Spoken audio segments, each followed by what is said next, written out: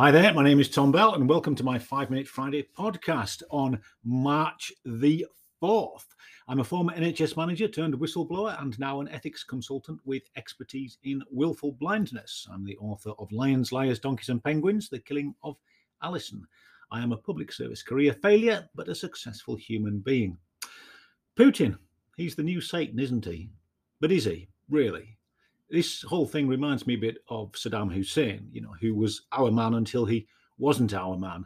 And then you've got Bashar al-Assad, the Syrian guy, who the West decided to hate for a while, but doesn't seem so bad now because we've found someone else to get stuck into. And then there was Ceausescu, the horrendous dictator of Romania, and even Mugabe, who have both been to Buckingham Palace. And we were happy to host the Chinese premier and wine and dine him and his missus at the taxpayers' expense, weren't we? I mean, the Pope has met Putin and Biden met Putin only last year. The thing is that the Russians lost almost 1 in 10 of their entire population in the Second World War. That's over 16 million Russian lives, which are thought to have been lost. Compare that, and I appreciate this is not a game of, who has the biggest and who's lost the most, but compare that to the loss of less than 500,000 from the USA, and you might start to understand why Russia gets nervous when it feels that its borders are under threat.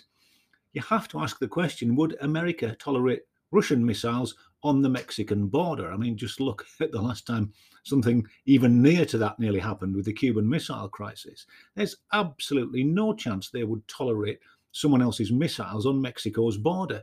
They would have seen their ass at the first sniff of such a thing. And just look at recent history in terms of the political effort, the money and the military resources that America has put into destabilizing the countries of South America.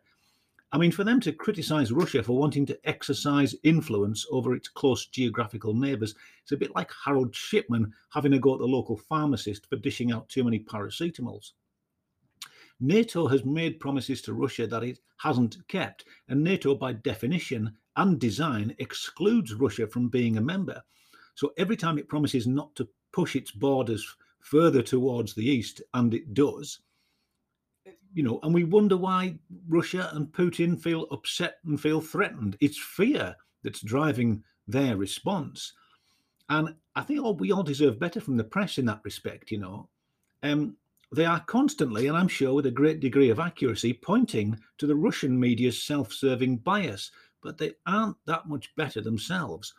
I guess what I'm saying is that if improvement begins with understanding, then we need the media to help us understand what has happened that brought us to this point, because it didn't come out the blue. We are where we are because of previous decisions that were made, and many people were involved in those decisions.